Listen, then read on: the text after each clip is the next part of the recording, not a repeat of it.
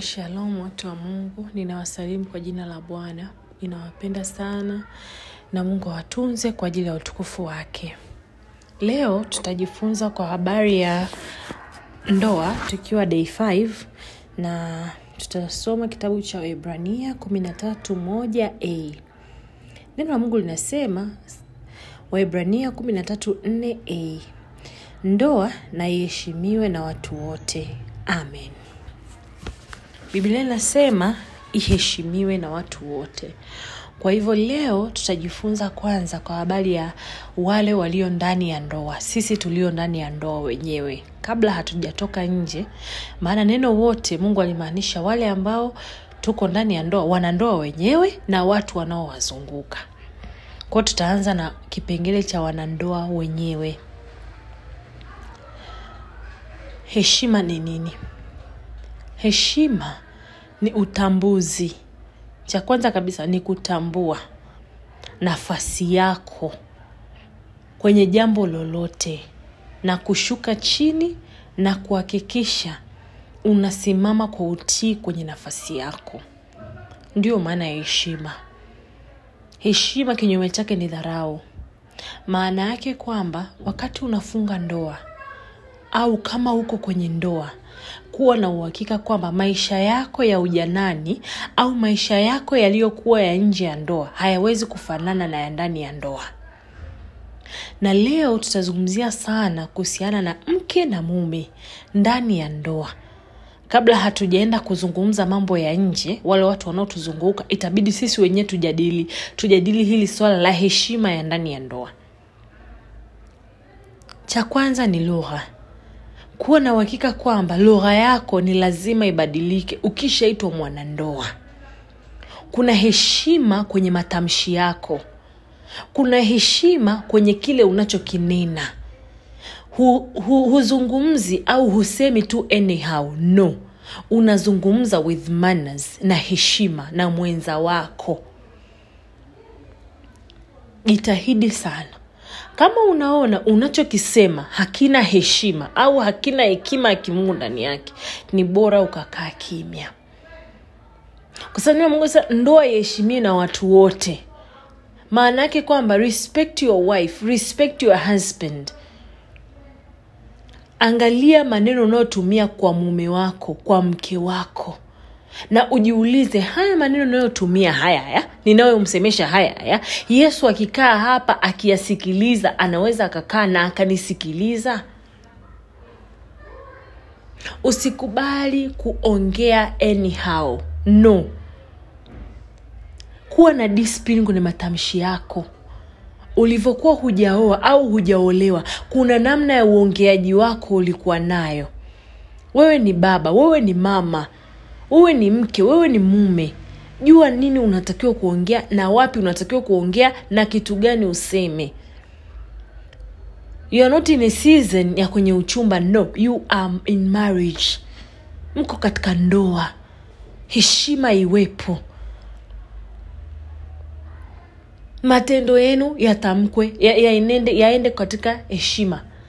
Mawazo yenu yaende katika heshima. Nyumba yenu iheshimike.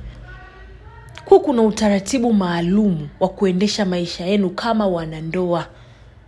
Umeoa, punguza au ukibidi acha kabisa kushinda kwenye vigenge. Ndoa yako ipate heshima. Umeoa, punguza kusema mambo yako kwa watu. Jifungie mlango chumbani kwako na mke wako, mwambie, na mume wako mwambie, elezaneni wenyewe. Na kama Mungu atawaagiza mkaseme mahali, basi uwe na uhakika na unakoenda kusema ni sehemu sahihi. Heshima iwepo. Msitiri mume wako, msitiri mke wako. Na sio kila mazungumzo unaingia. Yaani sio kila discussion you are chipping in. No. You are old enough. You are married. Don't be cheap, be expensive. Nyumba yenu iheshimiwe. So ile ingia toka, watu wanaingia wanatoka, watu wanaingia wanatoka. Kaja huyu mnakuja kupiga mastori haya, kaja huyu mnakuja kupiga mastori haya. Hakuna utulivu ndani ya nyumba yenu. Papatikana utulivu. Kuwa na uwepo wa Mungu ndani ya nyumba yenu, yani ifike mahali mtu akitaka kuja nyumbani kwako wewe na mke wako, ajifikirie, awe na sababu maalum, na sio iwe ingia toka. No. Let there be standard, respect. Kuna heshima kwenu, kuna heshima kwa watoto. Hapo tutafika tena kwa watoto. Lakini kwenu nyote wawili, heshimianeni. Uko nje umekaa na mke wako hata kama amekosea, au umekaa na mume wako hata kama ficha siri yake, heshimu ndoa yenu. Usiropoke juu ya mume wako au mke wako in public. Don't do that. Don't embarrass him. Usitoke ukaenda kugossip. Leo tumejifunza somo la gossiping, my dear. Usitoke ukaenda kugossip juu ya mume wako, juu ya mke wako, kwa ndugu zako, kwa marafiki zako, kwa majirani zako. Unajivua nguo mwenyewe. Since day one tumejifunza wawili wamekuwa mwili mmoja. Unauvua mwili wako mwenyewe nguo, unabaki uchi. Linda madhaifu ya mwenzio. Na umeona amekuwa mazito, tafuta mtu ambaye Mungu amemtumia uzungumze naye. Na sio kila mtu tu.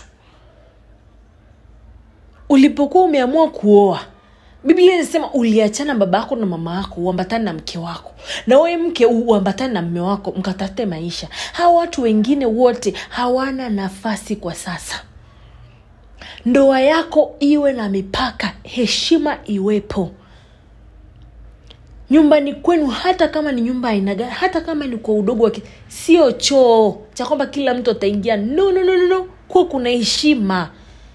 There shall be an anointing in your house. There should be power in your house. Umeoa. Ndio tunaishi kwenye neighborhood yenye majirani, yenye nini, lakini be expensive. Sio kushinda vibarazani. Sio kukaa kwenye vilinge na washikaji huko mpige story. Au mwanamke ndo utoke tena ukashinda hata dukani huko saluni. Jiheshimu. Umeoa, jiheshimu. Heshimu ndoa yako. Acha kukaa kwenye magrupu. Yani you are always available. Twende tukakutane sehemu fulani kwa ajili ya nyama choma, upo. Twende tukakutane sehemu fulani kuna vitu vya bure, upo. Twende siju kwa nani tukapige story, upo. Huna ratiba. From morning to the evening unazunguka tu. Pengine umetoka kazini, baada ya kukimbia nyumbani, ukaangalia familia yako, baba, mama, ukaangalia familia yako, mkayajenge kama familia. Ndo kwanza unaenda kukaa na washikaji mahali, au unaenda kukaa na mashosti mahali. Hakuna shida, kuna mtu nyumbani atafanya. That's not a problem. Lakini Mungu anasema iheshimiwe ndoa. Kuna discipline. Kaa na mume wako, mjadiliane, miajenge. Kuliko ukaenda kuyajenga na watu huko nje, haikusaidii chochote. Kaa na mke wako, tulieni ndani. Hakuna ndoa yenye utulivu kama ya watu ambao wanakaa ndani. Mnajiepusha na mambo mengi sana. Mnajiepusha na dhambi nyingi sana. Mnajiepusha na mabalaa mengi sana. Stay in your house. Kuwa expensive. Don't be available all the time. Upo tu. Tunasema fani sawa, nipo nakuja. Nisubirini hapo nakuja. Na unawasha gari yako mafuta. Unamwacha mke na watoto nyumbani. Unaenda kubang na washikaji. That's not the life a Christian should live. Unamwacha mume wako nyumbani. Unaenda kuhangaika na mashosti. Hayo sio maisha. Kuwa na ratiba, kuwa na discipline. Ili heshima kwenye ndoa iwepo, ni lazima kuwa kuna discipline. Hatuwezi kuona heshima ambayo Mungu anaizungumzia ndoa heshimiwe na watu wote. Hawa watu wa nje, oh God, thank you Holy Spirit. Hawa watu wa nje hawezi kuanza kuheshimu ndoa yako wewe kama wewe mwenyewe hujiheshimu. Kama hujaika mipaka, tegemea kwamba ndugu zako watachip in kwenye ndoa yako kama wanavyojisikia. Kama ni kumuongelea mume wako, mke wako, wataongea mpaka wachanganyike. Umewapa mlango mwenyewe wa kuingilia. Shetani ataingia kurarue anavyojisikia. Because there is no manners. Hakuna hata heshima hata theluthi ya ndoa yako. Biblia inasema basi turudi tuangalie wapi tulikoanguka tukatubu. Ufunuo Yohana 2:5. Leo hii tujichallenge. Ikiwa ni day 5. Na wakati tunasikiza huu ujumbe, natumai itakuwa ni tarehe 15 mwezi wa 4. Let's challenge ourselves mwaka 2023 tujichallenge. Tuwe wachache sana wa maneno wa kuongelea ndoa zetu. Can we be busy for our partners? Tuwe busy kwa ajili ya mke wako, kwa mume wako, kwa ajili ya watoto wako. Achana na watu wa nje huku. Kuwa busy kwa ajili ya watu wa nyumbani kwako. Na sio kuwa busy na watu wa hii dunia, watu ambao wanahangaika tu. No. Let's have manners. Jua uongee nini, uongee wapi na nani juu ya ndoa yako. Si kila mtu anatakiwa kusikia kinachoendelea kwenye ndoa yako. Weka utiisho kwenye ndoa yako. As for me and my household, we serve the Lord, yes. Lakini patakiwa kuwa na utiisho. Mtu akitaka kuja hata kuwatembelea anafikiria mara mbili. Wale watu. Ile nyumba inajiheshimu ise. The husband anajiheshimu. The wife anajiheshimu. Lakini wewe ukikana washikaji kijiweni matusi. Upo. Dunia uko nayo. Hauna tofauti nao. You are a Christian husband. You are a Christian wife. Have your own standard. Na mara ya kwanza kabisa apostol alitusaidia akatutumia jamani. Kupitia Roho Mtakatifu akamtumia apostol. Tukapewa character the godly husband, godly wife. Can we live in those? Can we do that? It costs you $0. Kabisa, yani ina cost shilingi 0 kabisa. Kusema from today onwards, it's God, my family, my career. Hao ni watu ambao watasimama na wewe, tegemea watasimama na wewe kwenye shida na raha. Na ninakataa habari ya shida, hakuna shida kwa jina la Yesu. Lakini watu ambao watakuwa na wewe kwenye all seasons in life. Mke wako, mume wako ndio watakuwa na wewe.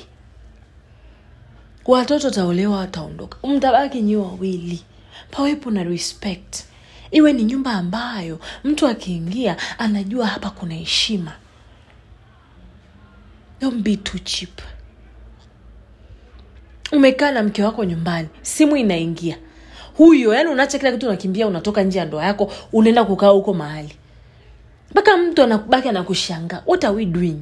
Tunaenda mbele au tunarudi nyuma? Umekaa na mume wako, uko busy na simu. Umekaa na mke wako, uko busy na simu. Jamani, hizi simu sio Mungu. Ukiweza kufika nyumbani, weka simu yako mbali kabisa. Concentrate with your family. Concentrate with your wife, your husband. These electronic devices, your TVs, hayana maana. Maintain your relationship. Respect your marriage. Umemalizana na simu yako vizuri.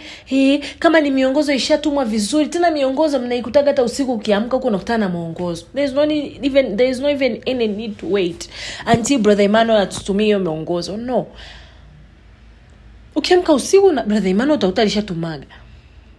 Simu kanao mbali. Amefika mahali your partner is talking to you. Uko busy na simu. Okay, sawa. No. Ndugu zangu, haiendi hivyo.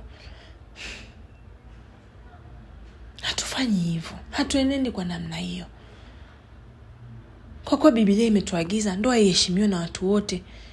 Ina maana me and you tulio ndani ya ndoa na nyie ambao bado hamjaingia ndani ya ndoa, haya ni mafundisho ya akiba. Respect your husband, respect your wife. Respect your marriage. Unajulikana mtaa mzima, that's good. Umeamua hivyo, lakini respect your home basi. Hata kama tumepishana kiasi gani, funga mlango wa chumbani, zungumzeni kwa sauti ya upole na ukimya. Babe, umefanya A, B na C mke wangu, mume wangu, naomba tuwekane tu sawa huko chumbani. Kwa kuna utulivu nyumbani kwenu. Lakini ile makelele ya kurushiana maneno mpaka majirani wanatoka kuja kuwasaidia. Afu unasema I'm a Christian. No. Remember, we are called to be the light of the world and not the darkness of the world. Manake mtu akiona marriage yenu atamani kuoa na kuolewa. Hiyo ndo kazi yetu. Ni kuhakikisha tunakanyaga dhambi ya uzinifu. Tunaikanyaga watu wafunge ndoa. Lakini kama wanakuona wewe mwenyewe mwambao uko na a godly marriage, a Christian marriage, you behave in such a way and manner. Nani ataolewa au nani ataoa? There's no respect. Hakuna heshima. We really need to change. Ukirudi leo kwenye hiyo Waebrania 13:4, mwambie Mungu, hey, please help me to change. Help me to change. Nisaidie. Tumesoma kwenye Wakorinto. Unaambia muite Mungu atakusikia. Mwambie Yesu nisaidie, niokoe. I'm in a trap. Na inuka hapo chini, usikae hapo chini. Mwenye yake anaanguka mara 7. Maana haya mafundisho sio kukondem. Maana haya mafundisho ni kukuambia haya hayaendi sawa, rekebisha, tubu na urejee, songa mbele. Ndo maana yake. Mungu aturehemu. Mungu atusamee kwa kushinda kuheshimu ndoa zetu. Kwa kugeuza ndoa zetu kuwa genge la wanyang'anyi. Kuwa genge la usengenyaji. Unakaa na mume wako, unakaa na mke wako, kazi ni kusengenya tu watu wengine. That's not right. Maisha haendi hivyo. Tegemea kwamba Mungu anahitaji kudwell in your home. Ndio maana ndoa inaheshimiwe. Mkio palipo wawili watatu wamekusanyika kwa jina langu, mimi niko katikati yao. The Lord is in your marriage. Do not grieve the Holy Spirit. Do not speak mere words in your home. Ni maneno ya nguvu. Tamkeni ushindi mkiwa nyumbani. Hata kama you don't see any way, hold there. Respect the covenant. And the Lord will visit your home. Father, in the name of Jesus Christ of Nazareth, ninakushukuru kwa ajili ya mafundisho ambayo umeachilia kwetu siku ya leo. Ninaamini ya kuwa umeachilia kwa ajili ya kusudi lako maalum na sio kusudi la mwanadamu awaye yoyote. Mungu, asante kwa ajili ya neno lako sasa na Kutoka 4. Wewe umesema utatufundisha tutakachokinena. Nami nakushukuru kwa kutumia kinywa changu kunena hili. Nami nakuomba ukafanye transformation, oh God, in our lives. Ni kwamba tumeanguka lakini tuko tayari kuinuka tena na kuifuatisha neno lako na kuliishi. Neno lako linasema ndoa iheshimiwe na watu wote. Kwa kujua au kwa kutokujua tumeshindwa kuheshimu ndoa zetu. Tumekwenda kinyume na mapenzi yako. Oh God, my Lord, I speak from today onwards. Rehema zako zikamiminike juu yetu. Tunaomba uturehemu, tunaomba ukatusamee, tunaomba ukatuvushe Bwana Mfalme wa amani. Yesu ukatutetee. Damu yako ya thamani ikanene mema, ikafanye utakaso kwenye ndoa zetu, ikafanye restoration kwenye ndoa zetu, ikafanye new beginning kwenye ndoa zetu. Hakuna neno lilogumu kwako, and it has never been so. Hata ili unaweza Bwana Yesu. Ndio maana umetuachilia tujifunze, ili unapoingia kufanya restoration tujue namna ya kuenenda kwenye ndoa zetu. Heshima ikajae kwenye ndoa zetu. Heshima ya mawazo, heshima ya maneno, heshima ya matendo ukaimimina juu ya ndoa zetu. Achilia roho yako ya heshima juu yetu. Achilia roho yako ya heshima juu yetu. Achilia roho yako Mtakatifu akatufundishe Bwana Yesu nini cha kusema, nini cha kutenda, nini cha kuwaza. Achilia mipaka kwenye ndoa zetu. Roho yako Mtakatifu aliye mwema akatufundishe na kutuonesha namna tunatakiwa tuendeshe ndoa zetu. Tenda kwa ajili ya utukufu wako. Tenda kwa ajili ya baraka zako. Tenda kwa ajili ya jeshi lako. Tenda kwa ajili ya mafuta yako wewe.